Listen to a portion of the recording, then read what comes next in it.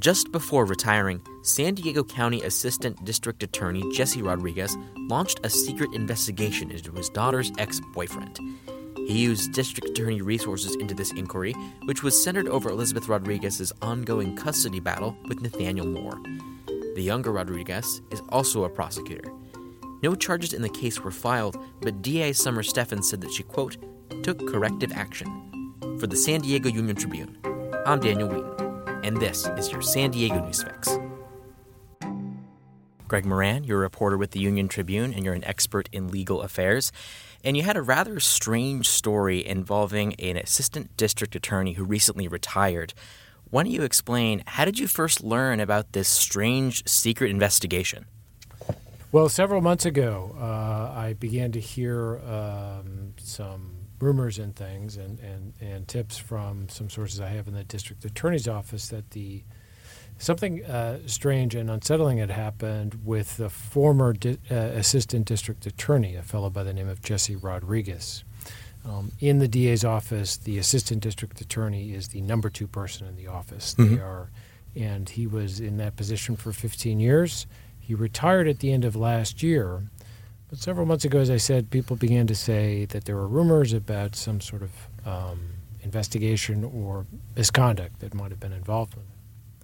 And what was this misconduct? What was this strange investigation?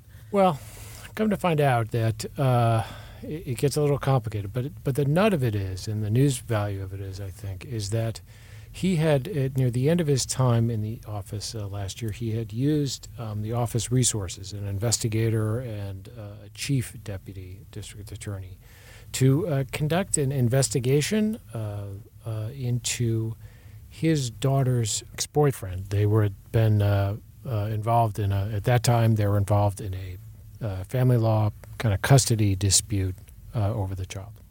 Yeah, and this is a kind of a strange relationship. Your story kind of explains how they were together for some time, they bought a house.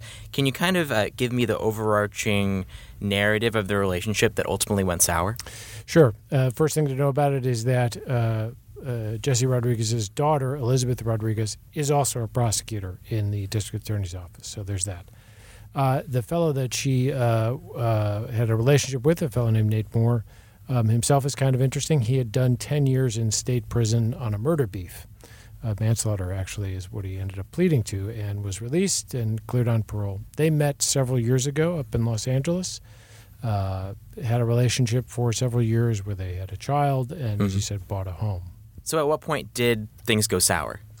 Well, it seemed to me always kind of a rocky, kind of up and down sort of relationship. And they never got married or anything. But I think starting in about 2016, in the spring of 2016, it got a little bit more contentious. She began to, according to Nate Moore, kind of talk more about getting custody of the child, sole custody, and things like that.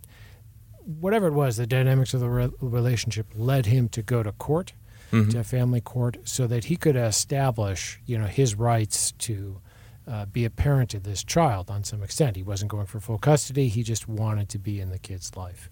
And it was that event and the fallout from that which eventually led to this secret investigation by the assistant district attorney, Jesse Rodriguez. Because there were some claims of domestic violence as well. There was a restraining order, right? There was. That is, oftentimes, two things. One, yes, at some point, Liz Rodriguez had made a complaint to the police in Chula Vista that she had been a victim of domestic violence, and she listed, I think, 5 incidents that had occurred in 3 different jurisdictions, including one in Los Angeles over the past 2.5 years. That it was investigated by the Chula Vista Police Department. It was reviewed by the Attorney General's office because of the conflict with the family, and they determined after their review there was absolutely no basis for those complaints. They did not charge it. They didn't think there was a case there. If you talk to Nate Moore, he clearly is going to say there was a kind of a tactical move by her to kind of dirty him up in the family law proceeding. So this is the backdrop for this secret investigation to begin, and it's what it seems like a father wanting to know more the issues with his daughter, which is something we could relate to, but obviously using public resources to doing something is crossing a line. So how did he go about establishing the secret investigation? Yeah, I think that's frankly kind of a charitable interpretation of this. At one point, Nate Moore and Liz Rodriguez were living in Jesse Rodriguez's house for a couple of months. Wow. So if you had any questions about him, that was the time to ask him. No, I think this was pretty much, and it's pretty clear from the documents and things, that this was an effort on his part to use the prosecutorial authority and the power of the prosecution office to see if there was any dirt, frankly, that they could find on Nate Moore, so that he could use it, so it could be used in the family law dispute, which is a private matter, even though it involves she's a public employee. This is a private matter. So, the nut of the thing is the use of the very expansive power of prosecutorial authority for a personal issue. Mm-hmm. And he was planning on retiring anyway, right? He was. He retired at the end of last year. It's unusual, frankly, that he was still there because, if you recall, the current district attorney, Summer Stephan, was elected in June outright. Usually when that happens, you get a new DA in, they kind of, put their own people in clean house, and the number 2 in the office. And Jesse Rodriguez was the number 2 for 15 years, kind of, rides off into the sunset. That didn't happen here. He stayed on for at least 7 or 8 months. There was some talk I heard that he was supposed to stay on even longer. So for a while, you had kind of 2 number 2s in the office. So it was sort of unusual that he stayed there. But yes, eventually he said he was going to leave at the end of the year. And all the stuff we're talking about that this story deals with really happened in October, November, and a little bit into December last year. And right after he left, that's when essentially people found out that the secret investigation was going on, right? Yes, or at least that more people knew about it. Mm-hmm. Yeah, there were. Yeah, I mean, I think again, based on the information that I obtained from the office, when he asked this chief deputy, a fellow named Dominic Dugo, to help and do this, and he recruited a district attorney investigator, and those are the public resources that were used here. There is some evidence or some documentation that says they were told to keep it very quiet and only kind of talk to them. I think there may have been a handful of people who may have known or had a sense that they were working on something. The investigator was uncomfortable with it, raised his concerns to another senior prosecutor soon after he was asked to do it, but nothing really happened until January. So he's retired. He's no longer the assistant district attorney. Had he stayed, what kind of repercussions could he have faced for launching this investigation?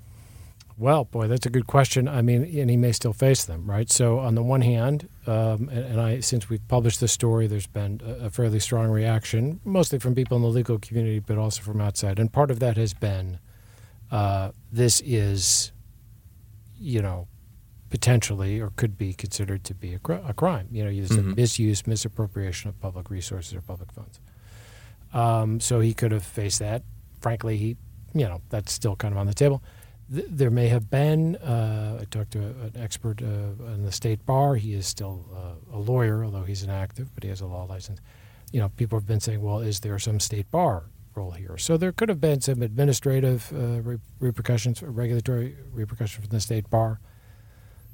I don't know if it's a crime, but I mean, clearly public resources were used for a personal thing that is wrong. That there ought to be, people have said there ought to be some kind of consequence of that. Mm-hmm. And what has Summer Stephan done in response to this? Well, that's very interesting. I haven't spoken to her. They won't talk to me. So I had heard about this, and the way we got the information, after trying to source it, I knew what had happened, and I talked to a bunch of people. Nobody wanted to go on the record. So I put in a Public Records Act request and got a bunch of documents. When I got those documents, I also got a written statement from the district attorney's office, from the communications office, which kind of gave some background into what had happened, which I was aware of, and then gave a one-sentence statement from Summer Stephan where she said, look, I didn't know about this. I'm paraphrasing here. Mm-hmm. It's unethical, and it's unacceptable, and it shouldn't have happened. So, what she's done, though, after that is unclear. Mm-hmm. And is there any kind of ethical, like, ombudsman or someone within the district attorney's office that makes sure this kind of thing doesn't happen? Or are prosecutors expected just to act honorably and under the assumed unethics? I think it's B. There's no ombudsman that I know. They have a public integrity unit and things like that. But in a situation like this, they would have to refer it out to another agency because there is this conflict of interest. That investigating your own person is difficult. But I think it's more B. There is an ethical duty to prosecutors. And frankly, a lot of people I've spoken to and have responded to this story are current former prosecutors, judges, and people who that part of it, betrayal of the prosecutorial function that they see here, is what's really upset them. I wanted to go back one thing, though, if I could. Sure, go ahead. So you mentioned what Stefan has done. So, all they told me was, in addition to this statement of her saying this is unethical, they said that as soon as she found out about it, she took corrective action, and that's their phrase. I've asked a number of times, a number of different ways, what was that? Who was the corrective action? When was it taken? What did it amount to? And they flatly refused to explain or to elaborate on that, and they say it's a personnel matter. It's hard to tell what happened. Jesse Rodriguez has retired as he was supposed to. The chief deputy is still there in his job, Dominic Dugo. The investigator is still there and working, and I believe that he did not really know what was in play here. And it seems like, based on the records, he wanted a new assignment that was away from the where he was when all this happened, and that's happened to him. But what else has occurred? They just won't say. And since publishing this story, did this shake out any information you didn't have previously, or is everyone just kind of staying quiet after this? Yes, not yet. I'm still hopeful. No. People, I think they're quiet, although there is, and I don't sound self-aggrandizing, but there's an enormous amount of shock. I can imagine, yeah. People. They can't believe that this had occurred, that it was this blatant, and that, frankly, we were able to find out about it. But no, I think the initial shock of just reading the story and the events of the story, it's kind of one thing after another, has been the dominant thing. But now, a few days after publication, people are beginning to ask, what's occurred. I've heard from inside the DA's office that there are a number of prosecutors who are upset about this, about how it was handled and what was done. And so there might be a little pushback coming from inside the office. That's something we're going to be keeping an eye on. Honestly, this whole story does kind of seem like a Law and Order script. Many people have said that. They have said, it reads like a novel. And it was kind of a challenge to write because in some ways it's a complicated timeline, but also you kind of don't know where to start. It's like a target-rich environment, but yes, it certainly does read like a script. Yeah, but it does boil down to this organization misused public resources for something private. Very much so, and anytime that happens, it's bad, and clearly the DA's office knows that, because one of the ironies of it is that the charge of misappropriation of public funds is one that they have levied repeatedly, and did so repeatedly when Jesse Rodriguez was the ADA, on a variety of public employees who had stolen money or misappropriated money or were doing things like that. So it is a charge they are very familiar with, which seems to be sort of not applicable to the former number 2 guy in the office. I don't know. Yeah, not a good look. No. I mean, we tried to talk to both Jesse and Liz Rodriguez, and they just didn't want to or didn't respond at all. But, certainly their end of this would be interesting to hear. But maybe someday. Someday. All right, Greg Moran, thank you so much. You're welcome. In other legal news, a federal judge has ruled that prosecutors can use evidence of Representative Duncan Hunter's personal relationships in his criminal trial. These include 5 alleged affairs. Hunter is accused of misspending $250,000 of campaign funds on personal expenses, including funding those affairs. Thanks for listening to the San Diego News Fix, which goes live weekdays at 5 p.m. You can also listen to Hot Lava, our Padres podcast. Union Tribune sports editor Jay Posner and baseball beat writer Kevin Acey talk about the team's ups and downs, comings, and goings. Look for it on your podcast app or go to uniontrib.com/hotlava. Until next time.